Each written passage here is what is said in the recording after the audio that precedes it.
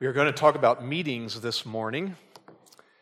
We have all had important meetings to attend of some sort. Obviously, some meetings are more important and more significant than others, but regardless, a meeting is something we usually have scheduled, so we mark it down. We mark the date and the time on our calendars. We want to make sure that we don't miss it.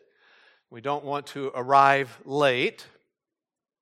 But there is one future meeting that is the most important one we could attend, and yet, though it's extremely important, you can't put this one on your calendar because we do not know the date or the time of this meeting ahead of time.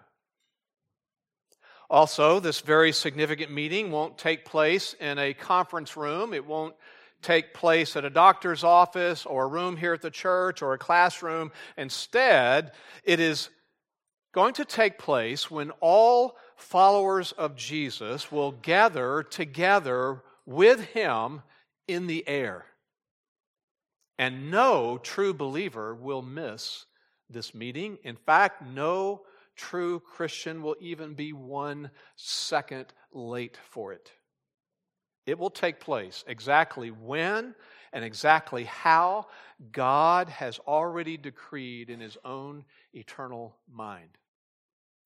Now, it is the passage we are studying today that gives us just a few details concerning this meeting in the air, a meeting commonly called the rapture.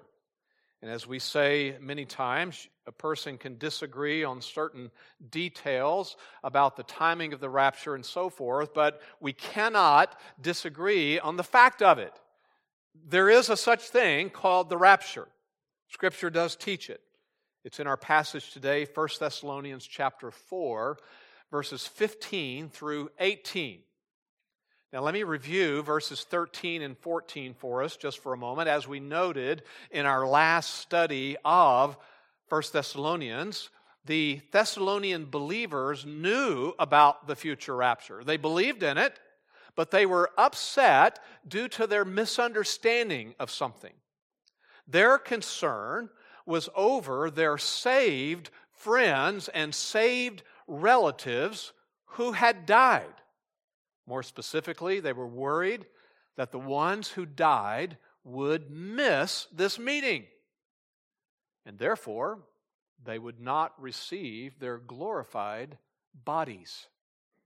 So Paul wanted to comfort them, and he alleviated their fears by telling them that God does indeed have a plan for the bodies of those believers who die before the rapture, this meeting occurs. And because of that reality, Christians, he wrote to us, Christians should not grieve like those who don't have this truth. We as believers should not grieve as those who are living by worldly perspectives. Don't get me wrong, we certainly do grieve when a loved one or a friend dies, but we do it from a biblical perspective. The truth that we believe shapes our grief. Now today we are going to begin looking at the few details about the rapture that Scripture does give us, and we will break down the instruction that we find in these verses into 4 elements. We'll only be looking at 2 of them today. Here's element number 1. The validating authority. The validating authority. Everything that Paul has written to these Thessalonian believers, and by the inspiration of the Spirit, what he's written to us today, was given to him from the Lord Himself. This teaching, this instruction, did not originate with Paul. Look at verse 15. For this we say to you by the word of the Lord. And that phrase, the word of the Lord, is not referring to some utterance of Jesus while He was here on earth. There is nothing recorded in the Gospels that covers the present statement. Neither is Paul quoting some sort of unrecorded saying of Jesus that was passed along through tradition. No, instead, this is referring to a direct revelation from the Lord to Paul on this topic. Now, the apostle mentions this direct revelation that he received in another passage, and that is 1 Corinthians chapter 15. And there, this subject of the rapture, this meeting in the air, is referred to as mystery revelation. And just to remind you, in the New Testament, when you find Paul referring to something that's been a mystery, that refers to information, instruction, doctrine that previously had not been revealed, is formerly not known in the days of the Old Testament and so forth, but has been later revealed. That's what mystery means. Here's what he says in 1 Corinthians 15, verse 51. Behold, I tell you a mystery. We will not all sleep, die, but we will all be changed. He's referring to this meeting that we're discussing this morning. So this information about the rapture was truth that was formerly hidden, but then directly revealed to the apostle, and this meant that Paul had divine authority for what he's telling us. He had divine authority behind what he was writing concerning what is going to happen in the future rapture. That's element number one, the validating authority. Element number two in our study today, the ordained order. The ordained order. The very order of what's going to happen at the future meeting was ordained by God. You've been into meetings that have an agenda. You're following the agenda. There is a divine decreed agenda and order for this meeting. And here is that order.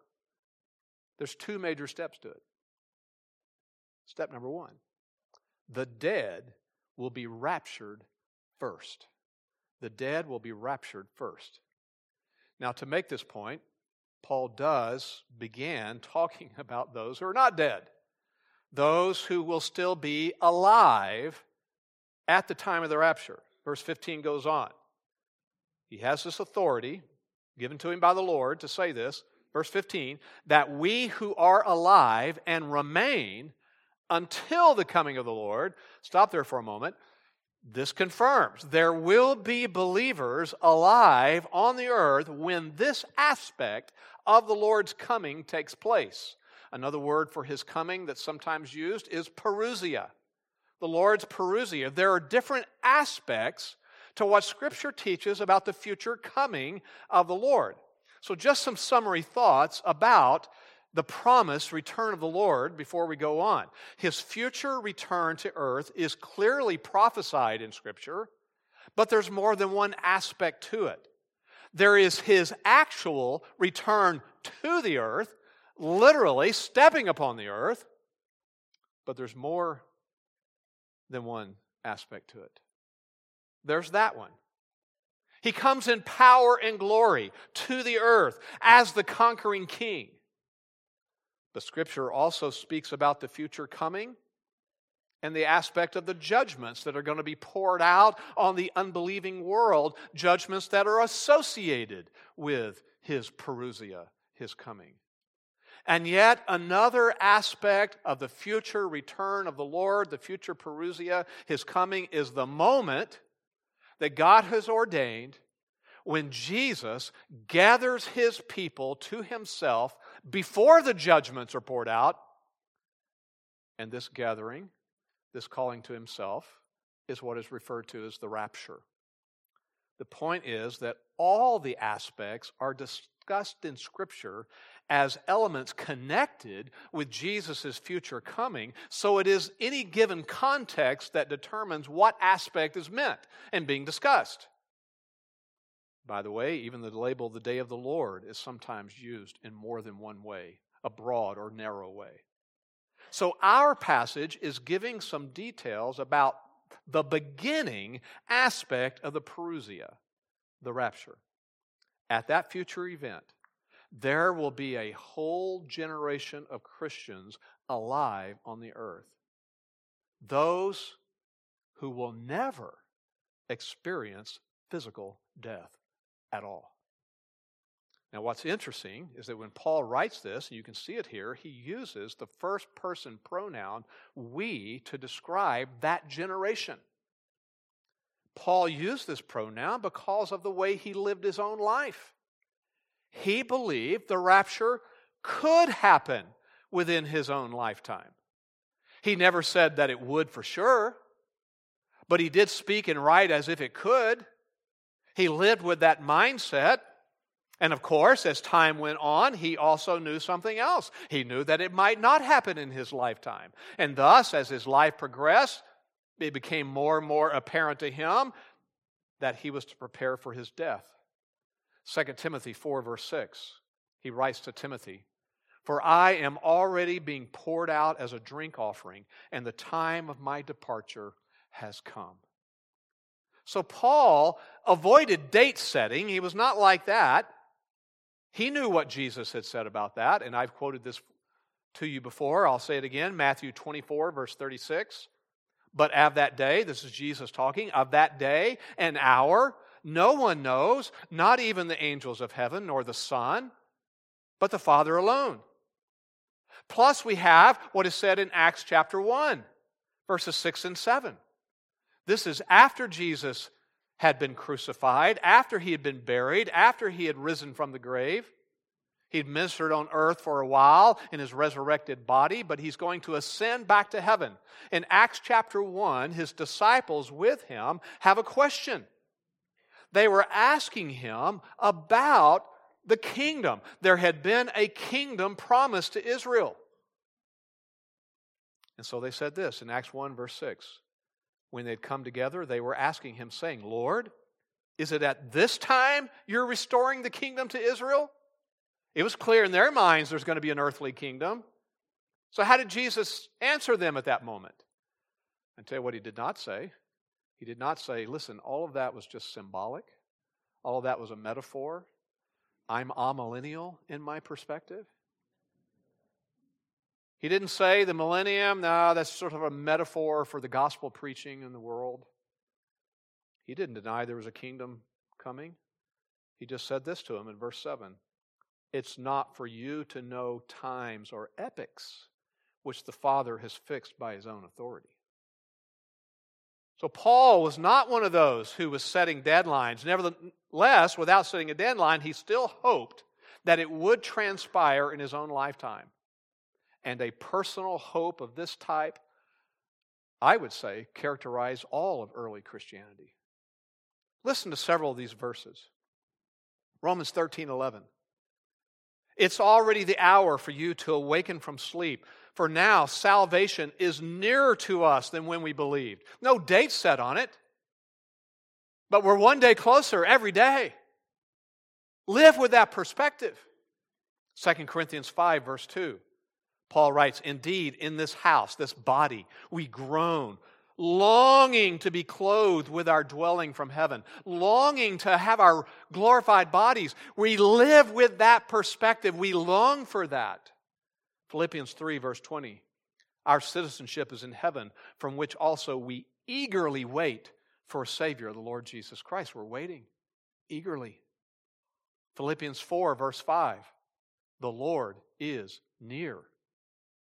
1 Timothy 6, verse 14, "Keep the commandment without stain or reproach until the appearing of our Lord Jesus Christ." Keep obeying until he comes. He's coming. 2 Timothy 4:8, "In the future there is laid up for me the crown of righteousness, which the Lord, the righteous judge, will award to me on that day, and not only to me, but also to all who have loved his appearing." There's the normal way to live the Christian life, with that expectancy. Titus 2, one more, Titus 2, 12 and 13. "Live sensibly, righteously, and godly in the present age, looking for the blessed hope and the appearing of the glory of our great God and Savior, Christ Jesus." Back to our text, the Thessalonians got that. They actually shared that very outlook of expectancy, looking forward to this meeting, to this aspect of the return of the Lord. If that had not been their outlook, they would not be having this question and this concern regarding the exclusion of the dead in Christ from the parousia. That issue would have been meaningless to them if they didn't believe this. Something that was coming. They were thinking in terms of an imminent parousia. They lived their lives that way, just expecting it to see it even before their own deaths. An intervening period of messianic woes or birth pangs, none of that was their anticipation. Therefore, Paul had taught his converts the right attitude. He had taught them that the next event on the prophetic calendar for them was this meeting, to be gathered to Christ, and that's still true. So here's what they needed to know about those Christians then. Back to the question, what about those Christians who are alive? What about the ones who are dead? Here's what they needed to know about the generation that would be alive when this meeting happens, the moment of the rapture. Verse 15 says, they, the ones alive, that generation, will not precede those who have fallen asleep. And as we've seen before, fallen asleep is used in this passage. We saw it back in verse 13 to refer to those who had died, believers who had died. Those who are alive at the time of the rapture will not precede those who've fallen asleep. It's interesting how the King James words that verse, written in 1611. At that time, the word prevent, which is what the King James uses here, the ones alive will not prevent those who have died. At that time, the word prevent meant something like they won't get a head start. We hear the word prevent today and we think something different. No, you have to understand how English words were used in 1611. This means the living will not get a head start, so to speak, over those who had died. Now that phrase, that negative will not, it's a very strong, double negative in the Greek. They certainly will not. They by no means will precede those who have died. The living will absolutely not meet the returning Christ ahead of the dead. So that's what he's talking about here. There's an order. The dead will be raptured first. But still, before directly saying that, what happens to those believers who had died, he does push the pause button on that discussion of the order and inserts some information that the Lord had given him about the coming itself. Verse 16. This is all related to this meeting. Here's how it's going to happen. The Lord himself will descend from heaven. Now note that this aspect of the parousia will be emphatically personal. The Lord himself, there's no intermediary being sent out here. He's not sending his angels out, not at this meeting, not sending his angels out to call believers to himself. Jesus himself, in his glorified body, will return personally for his people. And he'll do it by descending, coming down from heaven. Why? Because heaven's where he is now. He lived, he was crucified, he was buried. Because he died, he was raised from the grave, he ascended back to heaven, and since that moment in Acts chapter 1, he's been sitting enthroned at the right hand of God, the place of significance, the place of preeminency and power, ruling over all things. Romans 8, verse 34, Christ Jesus is he who died, yes, rather who was raised, who is at the right hand of God. That doesn't mean over at the right end of the room. It means the place of preeminence and authority. So our verse is saying that at this future moment, Jesus will leave that. He'll leave the throne in heaven and descend. And then the text uses these three prepositional phrases to just describe some accompanying circumstances of this descension. As he descends, notice first of all, he's going to speak. Verse 16, he's descending with a shout. And that noun literally means a shout of command. It implies authority, urgency. It was the same term used in their day of a general who would shout out orders to his troops. And here it's the shout of Christ himself. What's his command?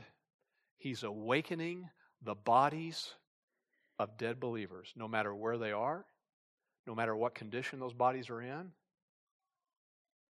You know, he said something about this in John chapter 5. A long time ago when we studied that chapter together, John 5, verse 25. Listen to Jesus. Truly, truly, I say to you, an hour is coming, and now is, when the dead will hear the voice of the Son of God, and those who hear will live. Verse 28 of John 5. And all who are in the tombs, all meaning all who are in Christ, believers, all who are in the tombs will hear His voice. And verse 29, and will come forth. As He descends, He's going to give this command.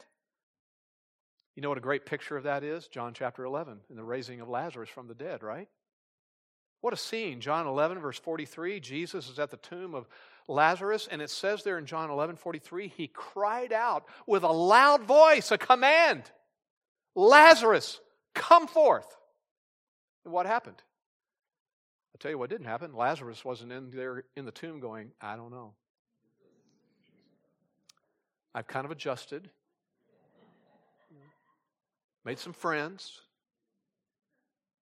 I'll tell you what happened. Verse 44. The man who had died came forth. It was a command. Jesus descending, shouting this command to all the dead believers. Associated with this command, here's another qualifying prepositional phrase. There's going to be another voice, another sound. Verse 16 says, with the voice of the archangel. That word voice may mean speech.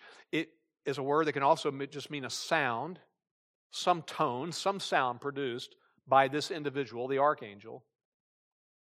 The word archangel occurs only here in one other place in the New Testament, Jude verse 9. And in Jude verse 9, we find out a name, Michael. It's possible that Michael was the only archangel. Possible. But it's also possible there were other archangels. And that's because of Daniel 10, verse 13 in the Old Testament. Michael is said to be in Daniel 10, one of the chief princes. So that leaves the door open that there could be other archangels. But whoever this angelic being is, he adds his voice, he adds some sound to the Lord's command at this future event.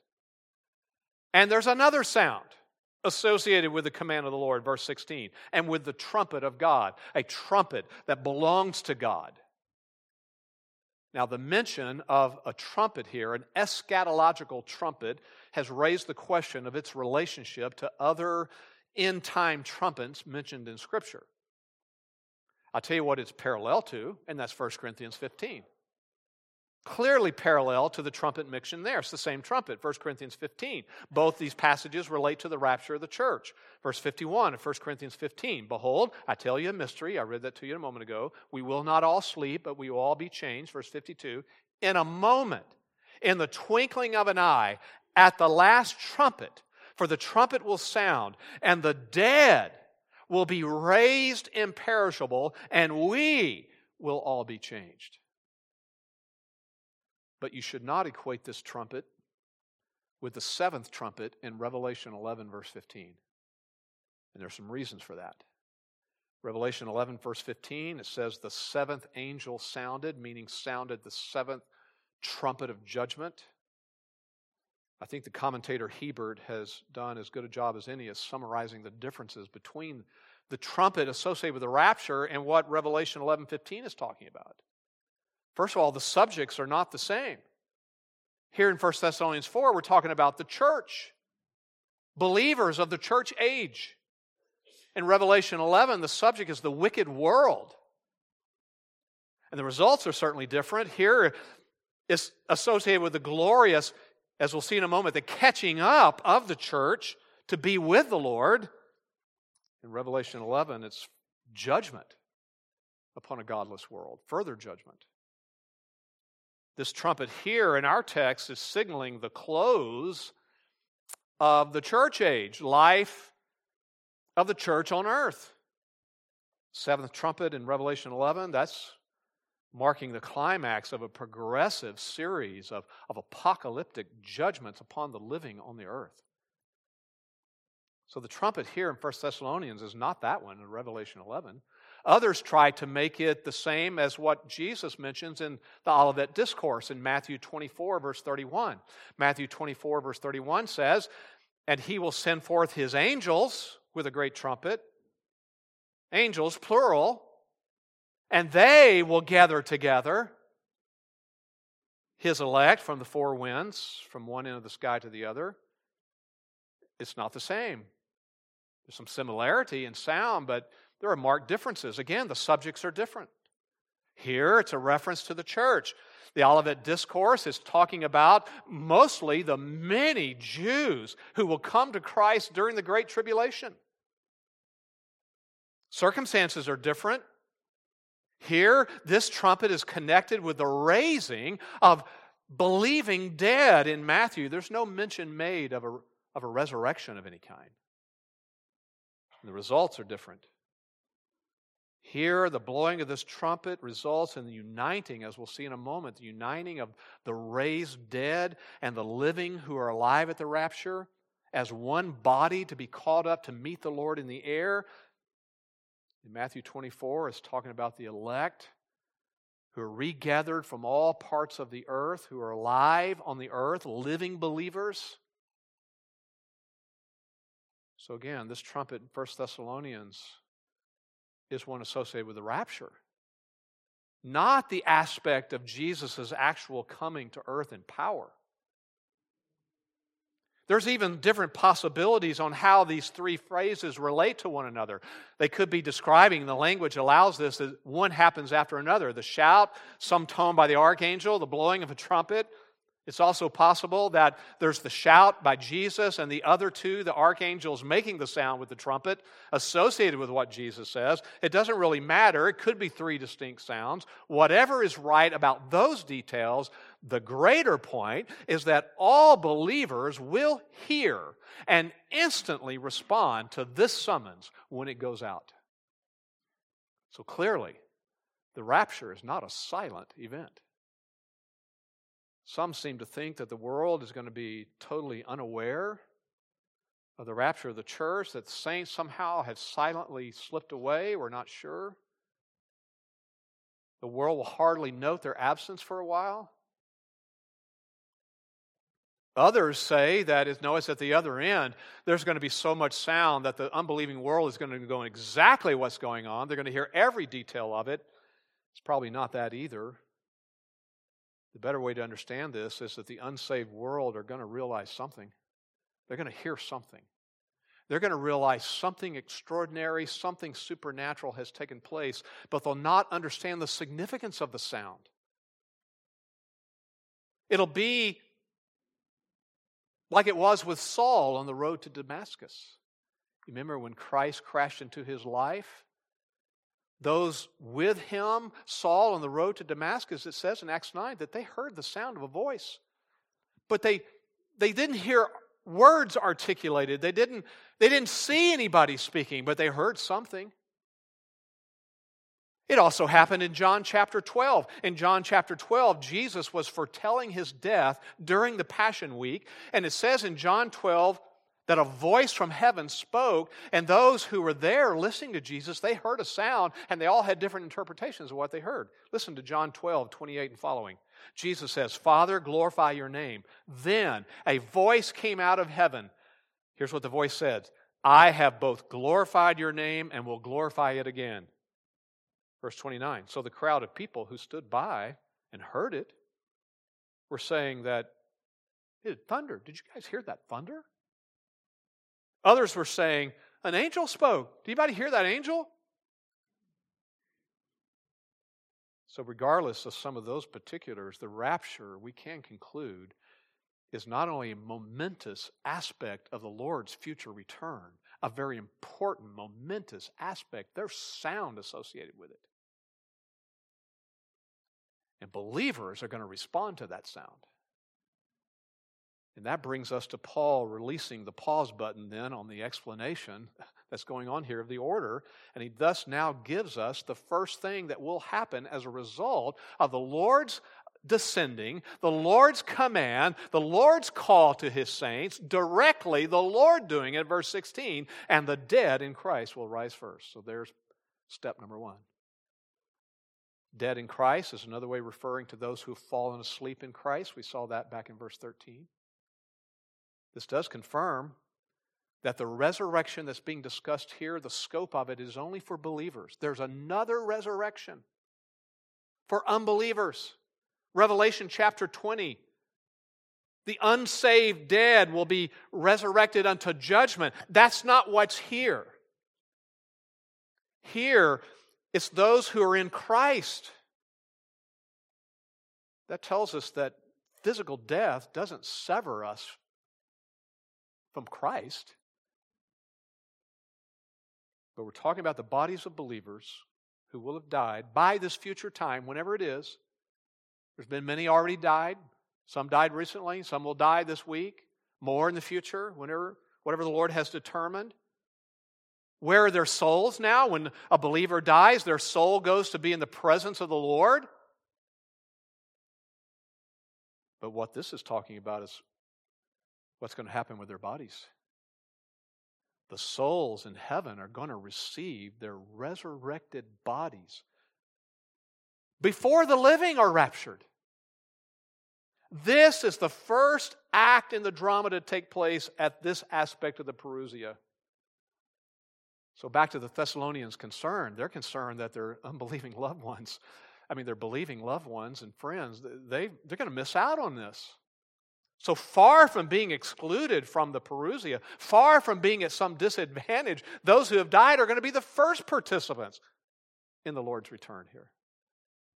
And that information must have brought great relief to those Thessalonian believers and has certainly brought relief to innumerable Christians in the centuries after them.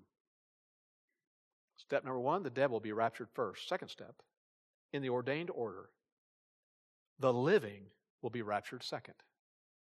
Verse 17, then we who are alive. Then, meaning after that, there's a note of succession there. Then we who are alive and remain will be caught up together with them. That little note of succession doesn't necessarily indicate any long interval here. It's not that.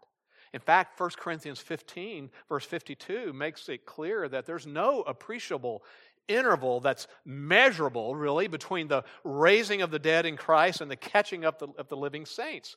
Verse 52 of 1 Corinthians 15 that I read, in a moment, in the twinkling of an eye, the dead will be raised imperishable and we will be changed. So the second act in the drama follows at once.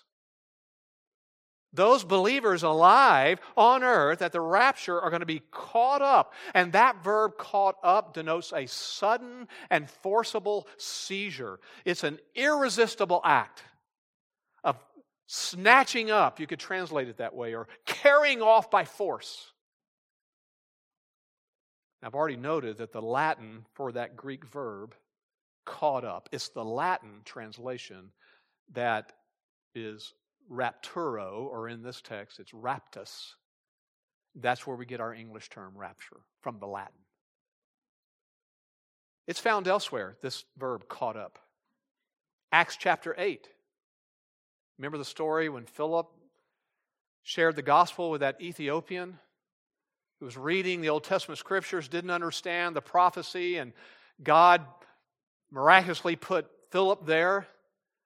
The man believed, and the Ethiopian wanted to be baptized, and so they got out, and Philip baptized this man. Listen to Acts 8:39. When they came up out of the water, the Spirit of the Lord snatched away Philip. Same verb. Boom, he's gone. 2 Corinthians 12, Paul's discussing his thorn in the flesh. Before he tells you about the thorn in the flesh, he tells you about this experience, this miraculous experience he had.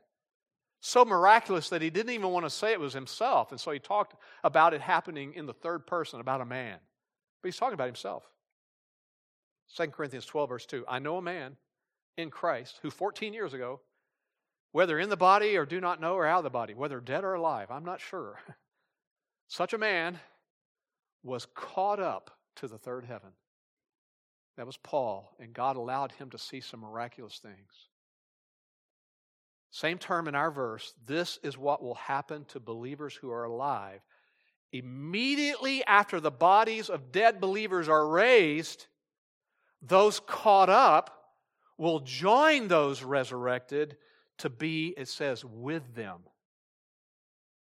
So the interval separating the actions related to the two groups will be infinitely small by human measurement. And then together the two groups will ascend, verse 17, in the clouds to meet the Lord in the air. Literally, it's amid clouds. They're going to be surrounded by clouds. And clouds is used over and over in Scripture to represent the presence of God. You see it in Exodus 19 at Mount Sinai when Moses led the people there to the mountain to have a meeting with God. It says in Exodus 19:17, there was thunder and lightning flashes and a thick cloud upon the mountain. Why? Because God was there. At the Transfiguration, Mark chapter 9, a cloud formed, overshadowing them, and a voice came out of the cloud, "This is my beloved Son, listen to him."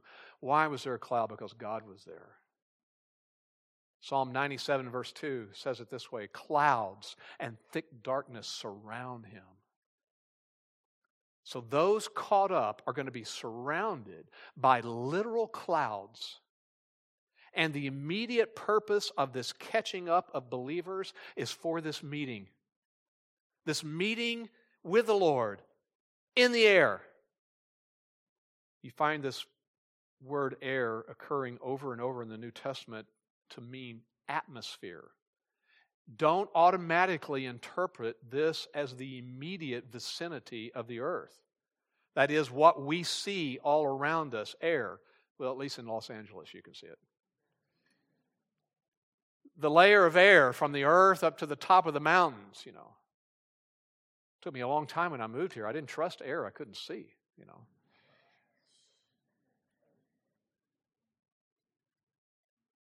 Don't necessarily think of that, especially here in our text. The idea is not that this meeting is going to take place in this layer of air here that we're breathing. The idea is to draw our attention upward without particularly defining it like that. It's somewhere is the point in the interspace between earth and heaven. It could be far beyond what we normally look up and see each day. And don't pass over the deep significance of why this is the place of meeting. What does Ephesians 2 verse 2 say is Satan's domain and his realm? Ephesians 2:2. Satan is called the prince of the power of the air. This interspace between earth and heaven, that's where Satan and his minions operate. So what a thought. This future meeting will take place, to put it in athletic terms perhaps, will take place on the demon's home turf. In Satan's very domain. What an illustration this is going to be of the Lord's complete victory over all evil powers. Just one more thought. Paul here in this text doesn't specifically say anything about the transformation of the living that they're going to experience when they're caught up. There's going to be a translation. There's going to be a change in the living believers. 1 Corinthians 15, again, 53 and 54. We're going to receive our glorified bodies. If we're alive at that moment, we receive our glorified bodies at that moment. 1 Corinthians 15, for this perishable must put on the imperishable, and this mortal must put on immortality.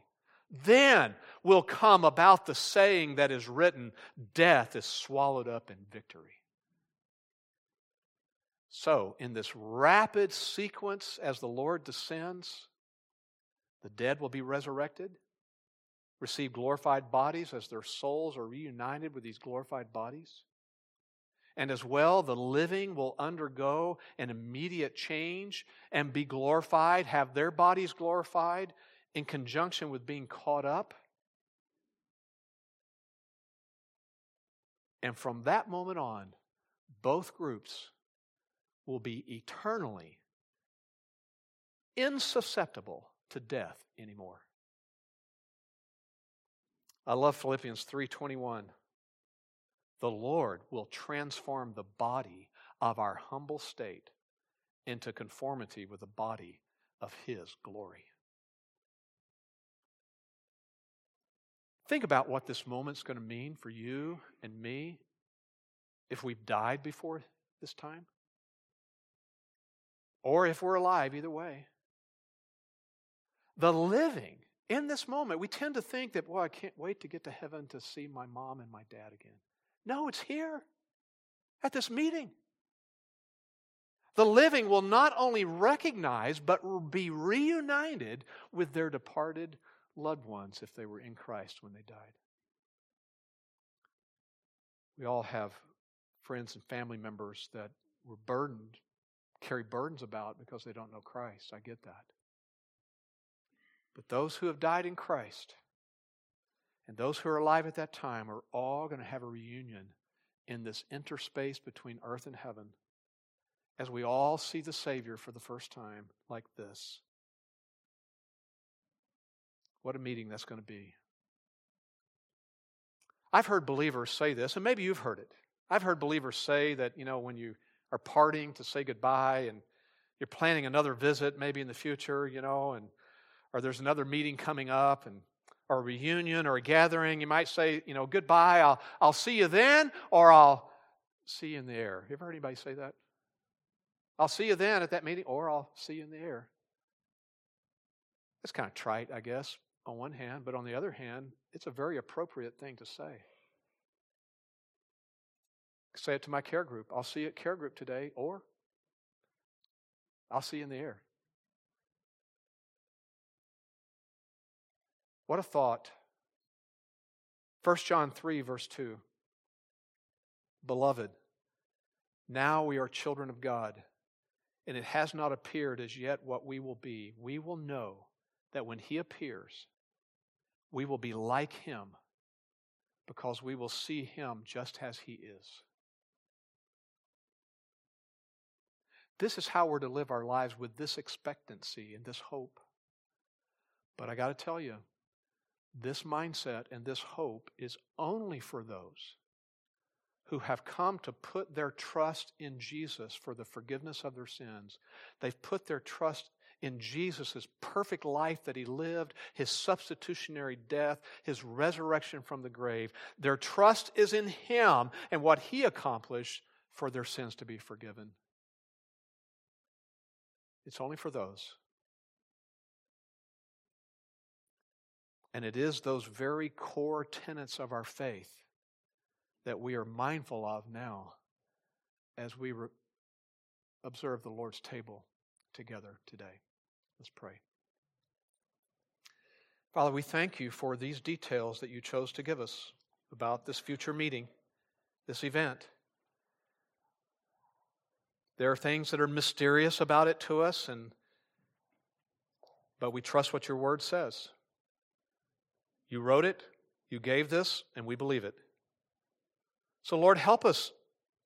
Help us to live with this mindset. And even though there's more to study next time about it, about being with the Lord and comforting one another, help us to even take what we've heard today and be comforted by it, be encouraged by it. Help us to realize we need to live with this sense of expectancy every day.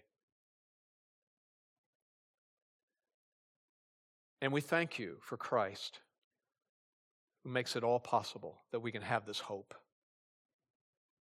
We thank You that the Savior came, the eternal Son of God, a member of the triune Godhead, came to earth, born of a woman, took on human flesh and nature, lived a perfect life in obedience to the law, willingly gave His life on the cross to pay for the debt of the sin of His people,